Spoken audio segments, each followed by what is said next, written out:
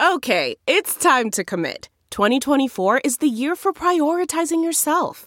Begin your new smile journey with Byte, and you could start seeing results in just 2 to 3 weeks. Just order your at-home impression kit today for only $14.95 at Byte.com. Byte Clear aligners are doctor-directed and delivered to your door. Treatment costs thousands less than braces. Plus, they offer financing options, accept eligible insurance, and you can pay with your HSA, FSA. Get 80% off your impression kit when you use code WONDERY at Byte.com. That's BYTE.com. Start your confidence journey today with Byte.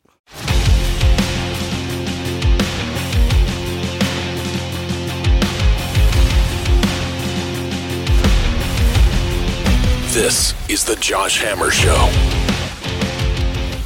Let's open our show with someone we don't normally talk about.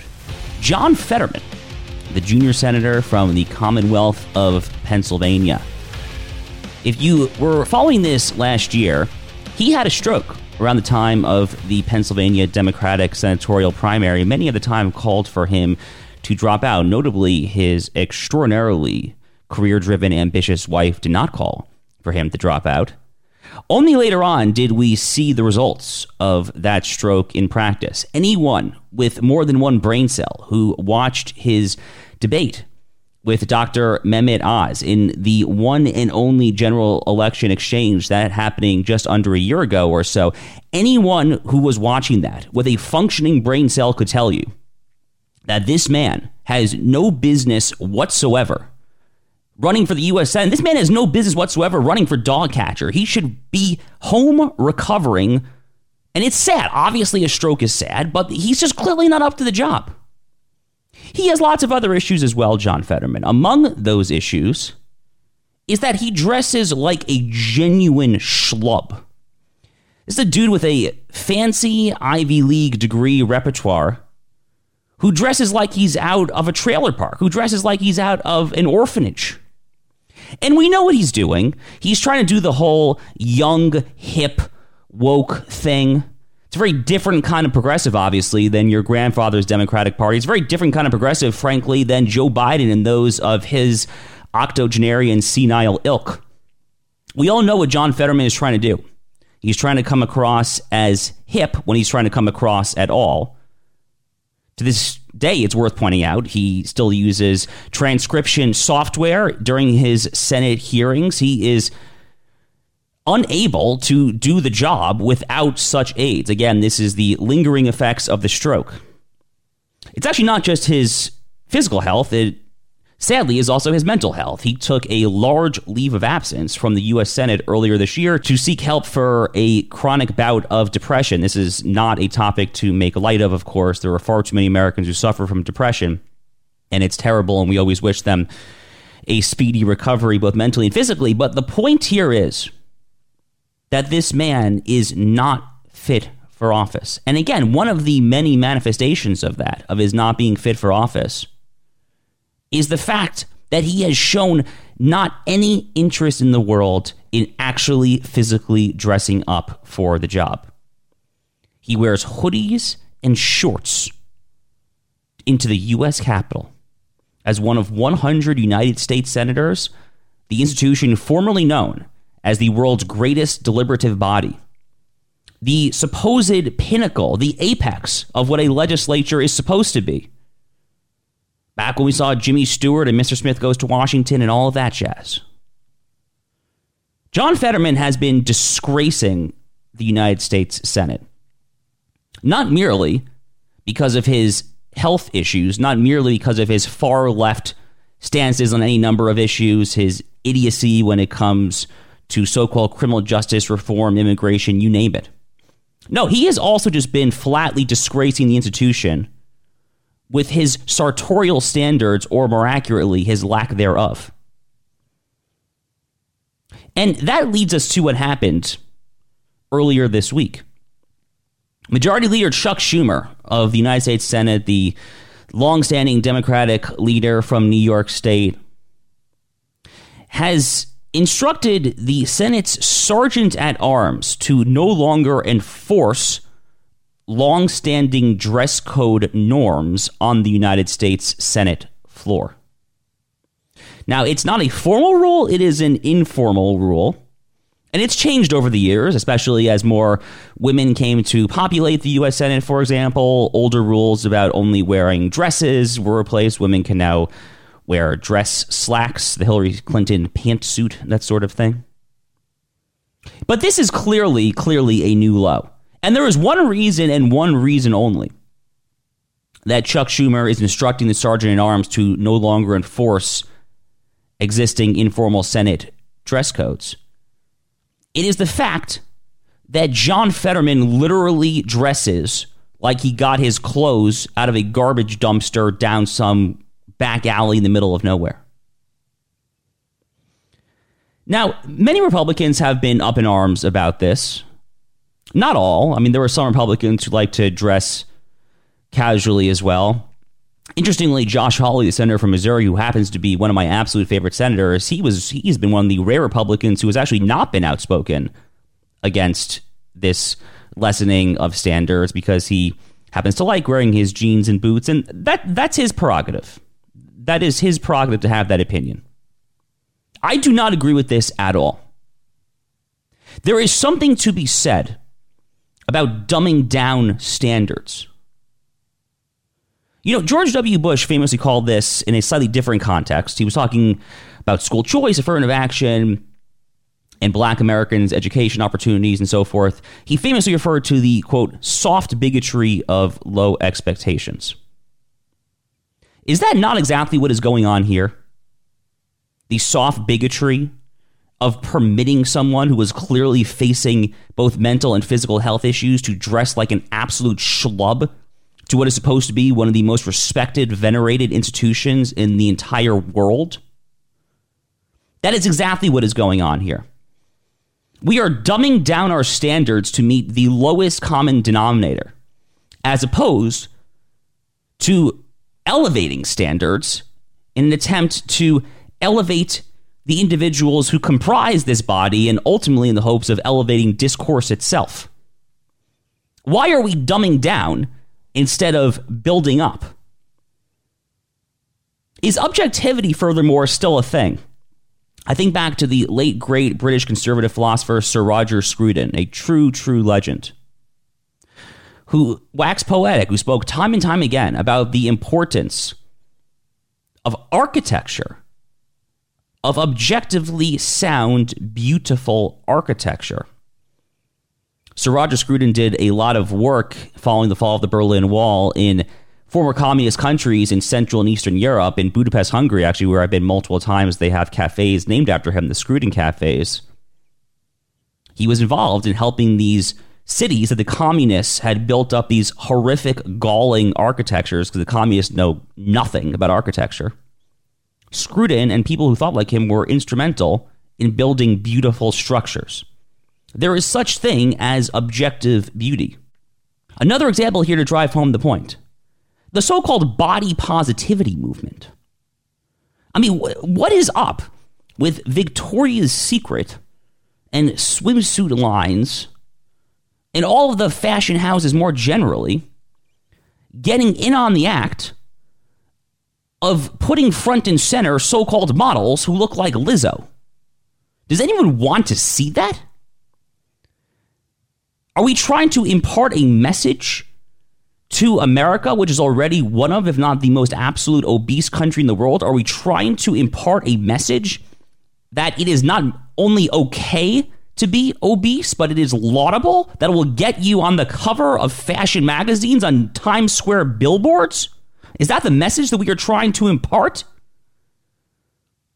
Similarly, think about the John Fetterman situation. In reality, what Chuck Schumer is actually doing, the message that he is actually telegraphing, he thinks probably that he's trying to be cool and hip. Trust me, Chuck Schumer is none of those things. He certainly thinks that he's trying to get his party, the Democratic Party, John Fetterman, and all of them, to be more in touch with the youths, the wokes, the progressives, and so forth there. Do you know what the real message that this sends is?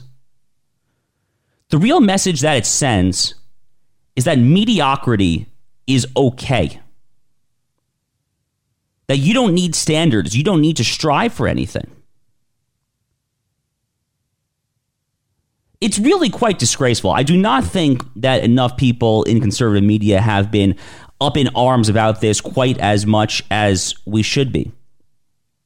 You know, meritocracy is a loaded concept, and there have been all sorts of writings over the past couple of years, both lauding it and criticizing it on some somewhat abstruse grounds. The point is, a society, in order to function, has to have standards. You know, when I worked at a law firm for a year and a half or so, I couldn't show up in flip-flops and swim trunks. Why would I want to do that in the first place? So this is an absolute disgrace from Chuck Schumer in instructing the Sergeant at Arms not to enforce this informal dress code. A society that does not try to elevate, but constantly just seeks the lowest common denominator in a ceaseless attempt to try to tell everyone that you're okay. That is a society that gives out medals to children in their soccer leagues just for participating. It's the participation trophy of the United States Senate. That is what this is.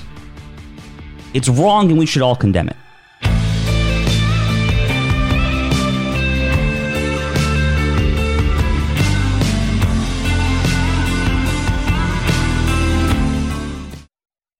Angie's List is now Angie, and we've heard a lot of theories about why. I thought it was an eco move. Fewer words, less paper. No, it was so you could say it faster. No, it's to be more iconic. Must be a tech thing. But those aren't quite right. It's because now you can compare upfront prices, book a service instantly, and even get your project handled from start to finish. Sounds easy. It is, and it makes us so much more than just a list. Get started at Angie.com. That's ANGI, or download the app today.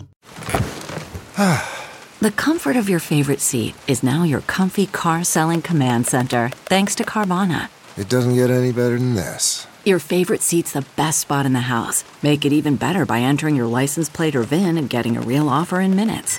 There really is no place like home. And speaking of home, Carvana will pick up your car from yours after you finalize your offer. Visit Carvana.com or download the app and sell your car from your comfy place.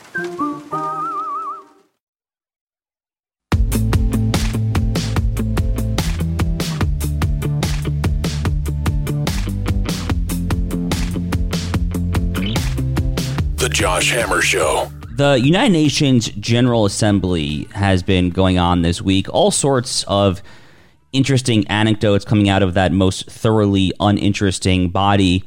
Joe Biden finally met with Israeli Prime Minister Benjamin Netanyahu for the first time since Netanyahu returned to power last December, although it did not come at the White House. It came on the sidelines of the UN. All sorts of other interesting meetings as well. But I think all eyes, as far as at least foreign leaders, Joe Biden himself aside, all eyes for the most part really have been on Volodymyr Zelensky, who spoke before the UN earlier this week. He is in Washington, D.C. now making the rounds. He's meeting with Pentagon officials. He's meeting with Senate officials. He's meeting with basically everyone, trying to make sure that you, the United States taxpayer, will continue to prosecute this war effort against the world's largest nuclear arsenal, the Russian Federation, as you, the United States taxpayer, have done, uninterrupted, for more than a year and a half now. Interestingly, Zelensky had the temerity to actually come into the UN and criticize the UN, which I actually give him credit for. I mean, the UN is an utter and complete cesspool. It is a horrific institution that should be gotten off of America's shores. I've been saying that for many years now, so I give him a modicum of credit for that.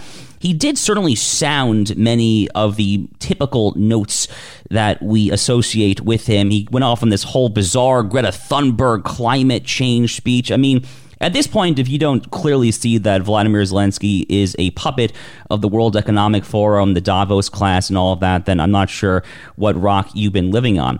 More to the point, his trip here comes at a time where he is explicitly urging Congress to allocate at least another $24 billion in security, economic, and humanitarian aid related to the war in Ukraine.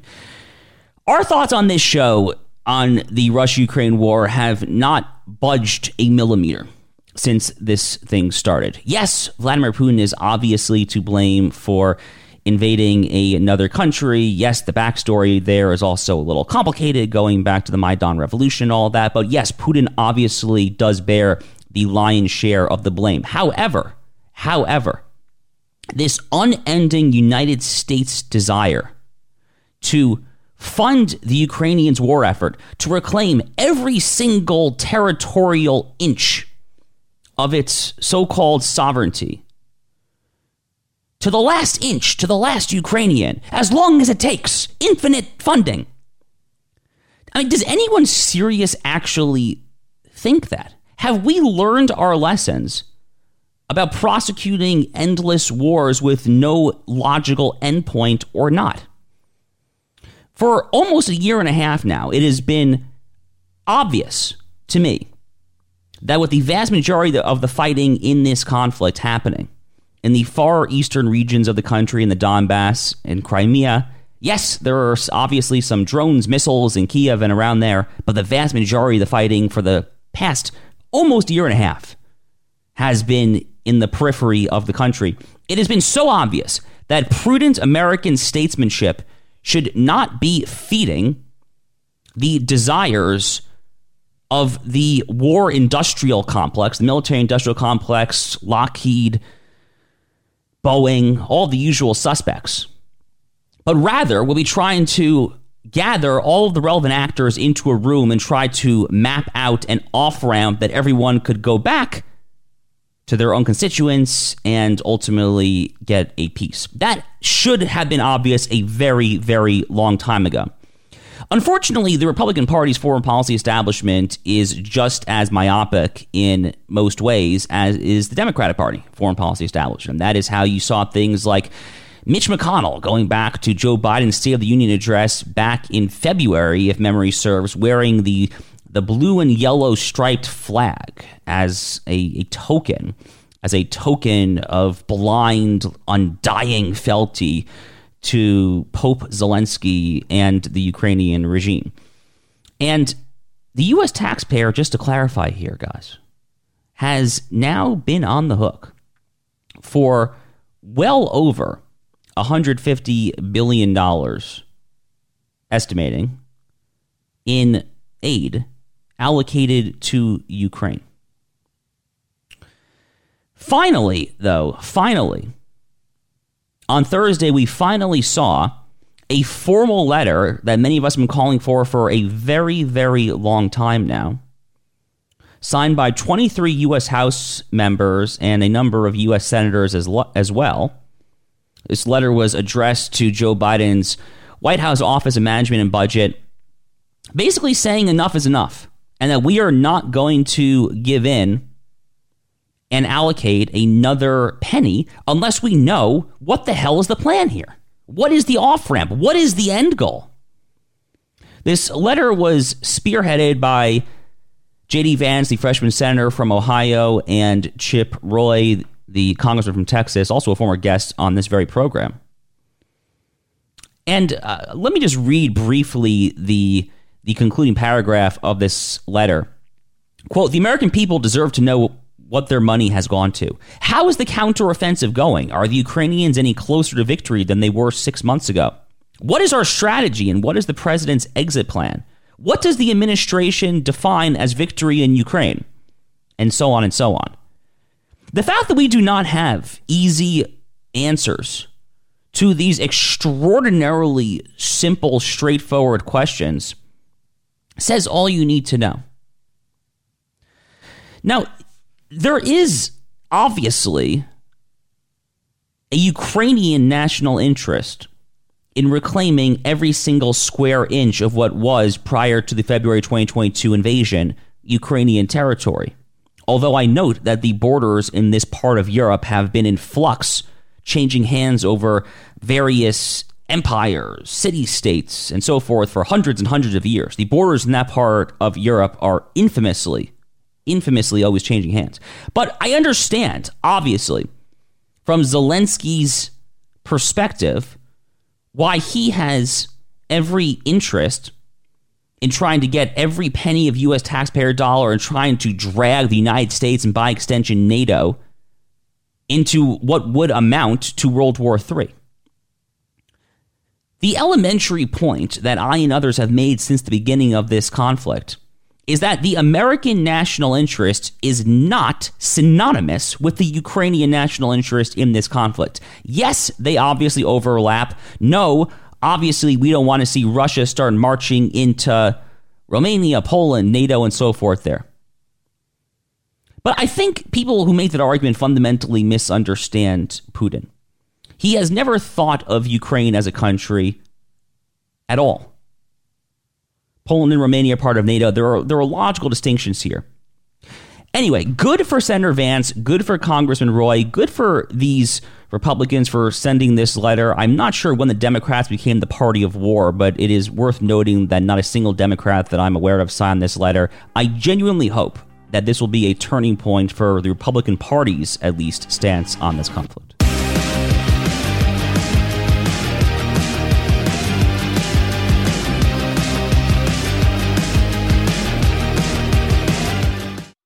Delve into the shadows of the mind with Sleeping Dogs, a gripping murder mystery starring Academy Award winner Russell Crowe. Now available on digital. Crowe portrays an ex-homicide detective unraveling a brutal murder he can't recall. Uncovering secrets from his past, he learns a chilling truth. It's best to let sleeping dogs lie. Visit sleepingdogsmovie.com/Wondery to watch Sleeping Dogs, now on digital. That's sleepingdogsmovie.com/Wondery.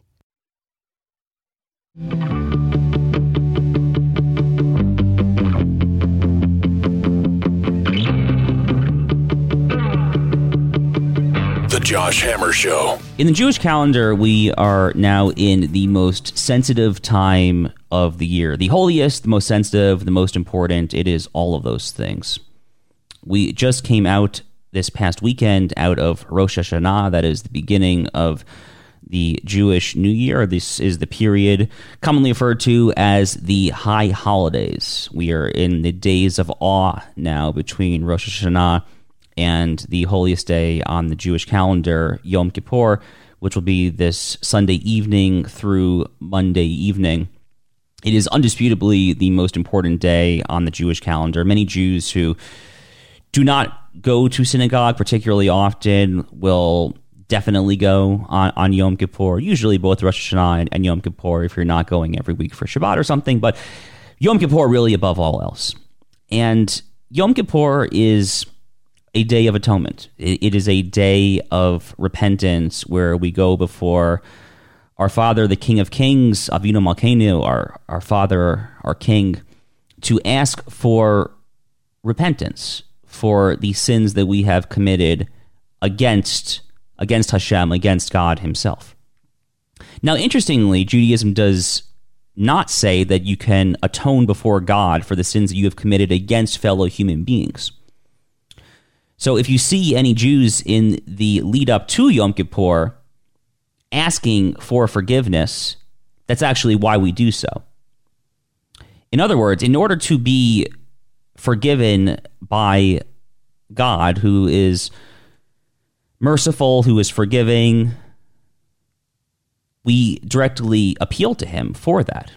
We directly appeal to him to wipe our slate clean, to bring us closer to him in perfect repentance and so forth. But in order to be forgiven by our fellow human beings, we need to actually go ahead and ask them for their forgiveness, which will naturally entail an apology. After all, how can you ask for forgiveness if you have not apologized?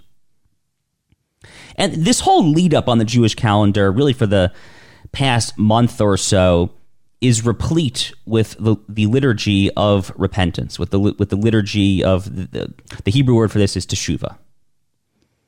And specifically what it is said about this period between Rosh Hashanah and Yom Kippur is that God will decide who will live and who shall perish over the next year. He will issue a decree for all of us. And it is said that there are three things that can lessen the severity of the decree: teshuvah, which is repentance; tefillah, which is prayer; and chesed, which is charity and kindness. And I say all this because in daily prayers for a little while now, we have been asking for forgiveness and talking a lot about forgiveness with our friends, ultimately, obviously, before God himself in the lead up to this holiest of all days on our calendar. And it's worth emphasizing, while I am very far from an expert on Christian theology, Christian doctrine, many of my evangelical Protestant friends do tell me that Christianity is not particularly dissimilar from Judaism in this respect. Christianity, of course, is huge on the notion of repentance, of repenting for one's sins. Obviously, when it comes to final questions, when it comes to the nature of the deity, when it comes to theology, Christians and Jews would differ as to what that repentance entails. Christians would say you repent and ultimately come to your Lord and Savior, Jesus Christ. Obviously, we Jews have a difference of opinion on that particular matter. But the point is that repentance is a big, big thing among Jews and Christians. And for us Jews, this time of the year really is the time where we are thinking and ideally acting most along those lines, because our religion is not one of thoughts, it is one of actions. So why do I say all of that? Well, it obviously happens to be in my mind. It's been in our daily prayers for a while now. We have prayers in the liturgy known as slichot, prayers of repentance, the famous prayer of Avinu Malkeinu, our Father, our King. So it's been literally in our prayers. But I say all this because there's been a very troubling rise in some elements of the right in recent years, and I've noticed it more and more just over the past few months or so, which is the rise of this notion that it is somehow cowardly to apologize, that you should never apologize, never say you did anything wrong, never dare to ask for forgiveness, don't deign or stoop to that level. We see this time and time again. There was an anti-Semitism scandal, actually, earlier this year. It was in June when Breitbart had a disgusting hit piece in which I, among many others, was mentioned. A hit piece about a conservative writer and actually former guest on this show named Pedro Gonzalez. Now, I've known Pedro for a few years now. Can't say I know him well, but I do know him. Turns out that Pedro used to say some extraordinarily bigoted anti-Semitic things in his private conversations. He says that is not who he is today. For what it's worth, he has never been anything but good to me, obviously knowing that I am Jewish. Many other Jews have similar stories. But after this long-form hit piece came out, and it was a disgusting hit piece, Matthew Boyle, the person who wrote it, is a slovenly figure who was obviously doing the Trump campaign's bidding because Pedro's a DeSantis supporter. The politics are a little complicated. But the hit piece, as disgusting as it was, did call for an apology. And unfortunately, I was disappointed by Pedro's response because it did not entail an apology. And I remember what he told me before he published his Substack post. He told me that some, I'm not going to name names, but some in kind of the upper echelons of conservative-leaning media had encouraged him to not apologize. Never apologize. You look weak. There are so many other examples of this. I do not mean to pick on Pedro. How about Kristi Noem, the governor of South Dakota? The fact that Kristi Noem was having an affair with Corey Lewandowski, a loathsome individual from 2016 Trump world, that was pretty well known for a long time. The number of people who I can personally recount who actually saw them holding hands, kissing and whatnot at conservative confabs over the past few years, they were not doing a particularly good job of hiding it. Noam actually addressed this on Twitter 2 years ago in 2021. She denied she was having an affair. Well, then it turns out the Daily Mail just last week reported on this affair, and then Noam finally did not deny it. If she's apologized for it, though, I've missed it. How about Lauren Boebert? What happened to her was ridiculous.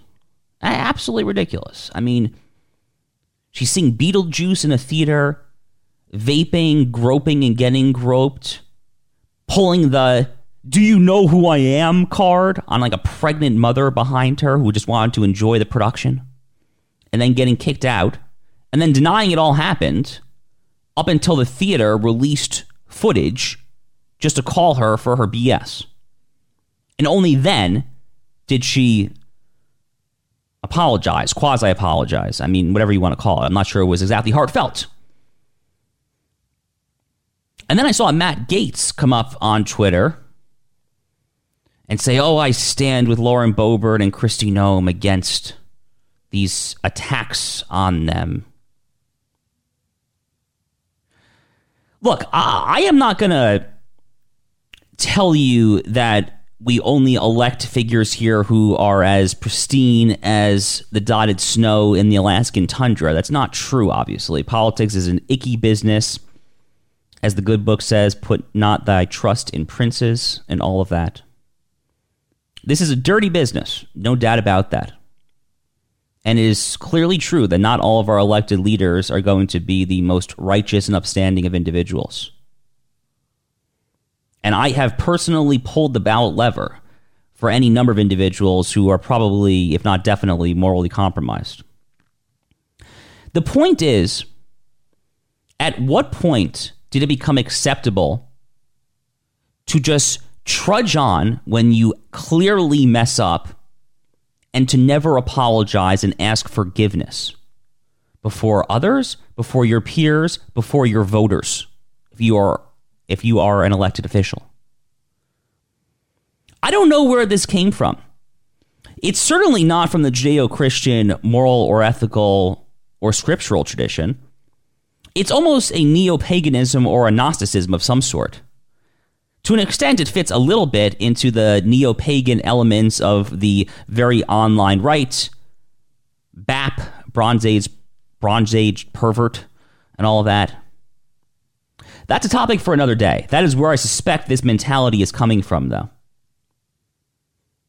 But for now, again, as we Jews are in the holiest day of our calendar, you know, they say that we're supposed to be a light unto the nations. And it is said during these days of awe, these 10 days of repentance, that there are 3 things you can do to lessen the severity of the decree. There is teshuvah, repentance, tefillah, which is prayer, and tzedakah, which is charity. These are important concepts. Surely we can ask our leaders at a bare minimum to do better and to take that advice when they themselves mess up.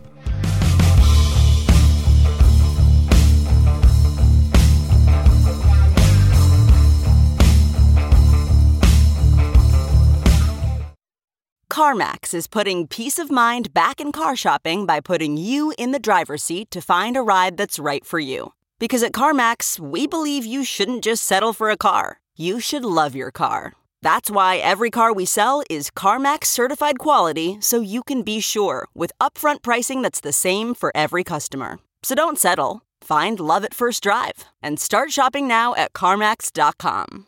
CarMax, the way car buying should be. Okay, picture this. It's Friday afternoon when a thought hits you. I can spend another weekend doing the same old whatever, or I can hop into my all-new Hyundai Santa Fe and hit the road. With available H-Track all-wheel drive and 3-row seating, my whole family can head deep into the wild. Conquer the weekend in the all-new Hyundai Santa Fe. Visit HyundaiUSA.com or call 562-314-4603 for more details. Hyundai, there's joy in every journey.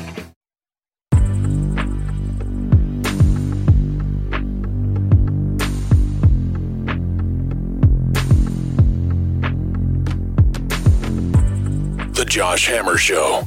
It's Hammer Time. Go!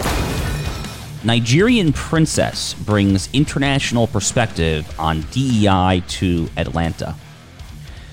Moradeun Ogunlana, sorry if I mispronounced your name there, said there's an 8-point business case for diversity, equity, and inclusion. You can change how candidates are recruited and vetted. You can educate leaders. You can create an inclusive workplace by ensuring that policies, practices. I'm obviously not going to read all of this, but it is worth pointing out that the Nigerian princess then added, she said, quote, diversity is not only about race, ethnicity, gender, or religion or culture. It is also about perspective, experience, knowledge, skills, and innovation. I mean, how many ways can you say nothing without literally just keeping your mouth shut and actually saying nothing? What is she actually saying here, right? And the way that I read this, diversity is not only about race, ethnicity, gender, or religion.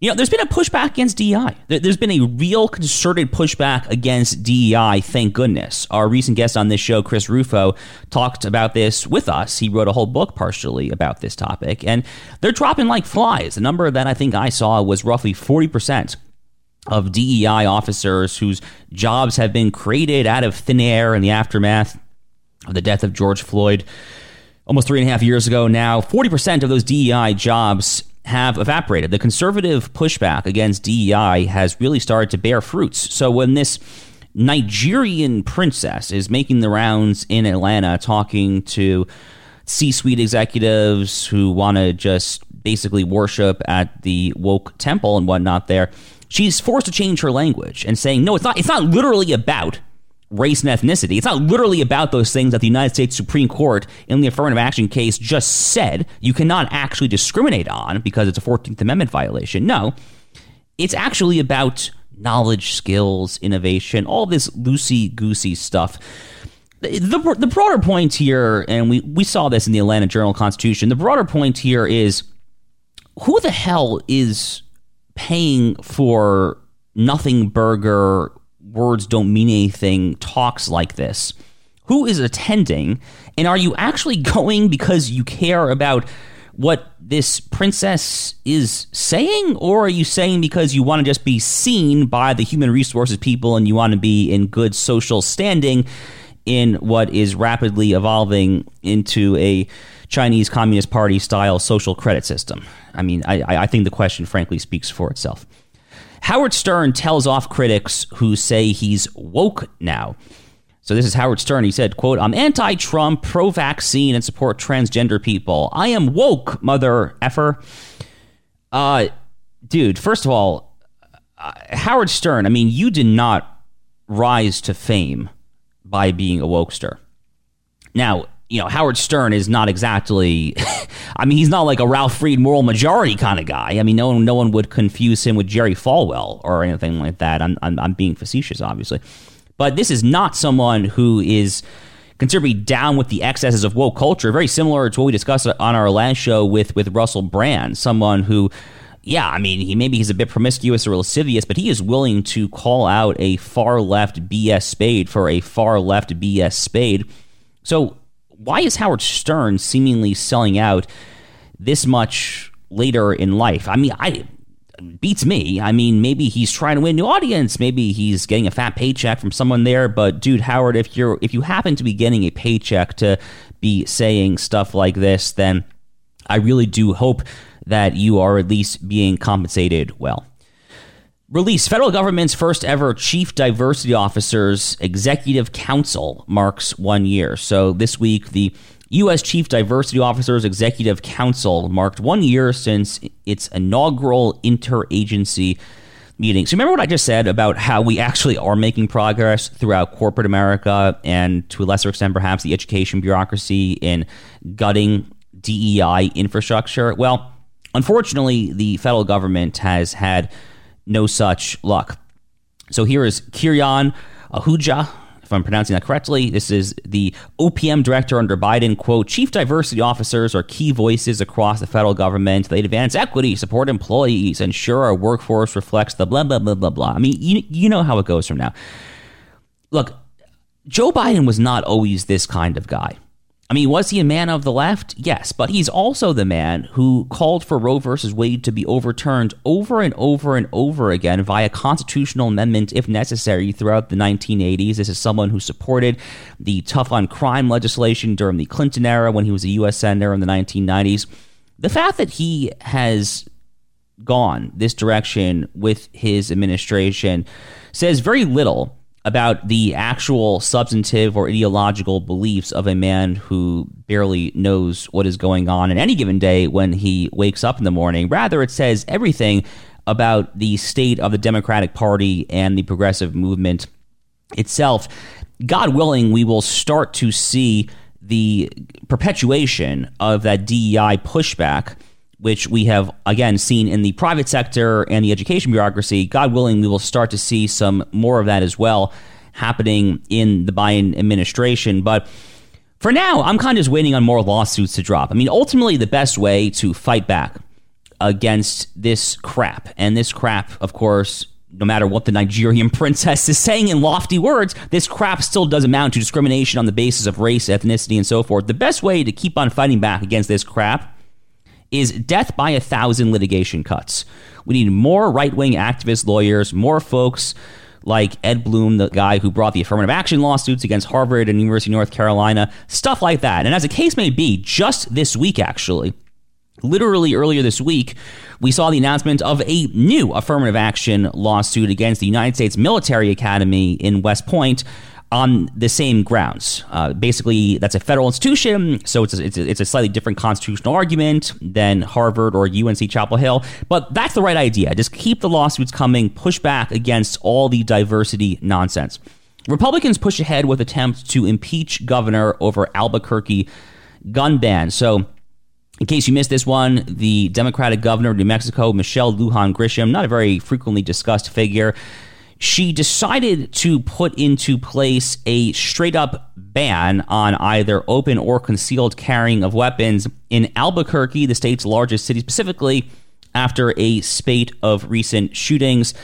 That decision has been enjoined in court. There is going to be further litigation on this. Now, this is in direct contravention of the U.S. Supreme Court's major Second Amendment case. Last term, in the term ending 2022, a case called Bruin out of New York State, which for the first time announced that, yes, there is a Second Amendment individual right, not just to keep arms, but to bear it. That, after all, is what the Second Amendment text says. Now, yes, there obviously can be prudential time, place, and manner restrictions. Maybe you can regulate guns on school grounds a little bit more than guns in parks, things like that. But that is not what the governor did here. And the point is, the governor can't possibly be this stupid. Okay, she knew that this was illegal. She's clearly just trying to make headlines for herself. Maybe she is delusional enough to think that she might get tapped as a future cabinet or vice presidential nominee if Kamala Harris decides to get off the ticket or if Democrats force her out. But she has to know better than this. This thing is ultimately going to get thrown out in court. Republicans in the state of New Mexico are, of course, correct to push back on it. Finally, Joe Biden to announce executive-level gun control office. So President Biden is announcing the Office of Gun Violence Prevention. This office will be coordinated with, yep, you guessed it, Mike Bloomberg, the king of Everytown and various other pro-gun grabbing, gun confiscation organizations. So, to Biden's slight credit, this is an issue that he has not wavered on over the years. I mean, there are any number of issues that he has flipped and flopped and flipped and flopped, abortion being a notable example. Joe Biden, his whole life, has been an anti-gun guy. So this is somewhat of kind of just a realizing of his long-held beliefs here. I mean, what do they possibly think is going to happen? Really, what do they think is going to happen here? If you guessed nothing, if you guessed absolutely nothing, just a bunch of virtue signalers are going to get jobs, then you'd guess correctly.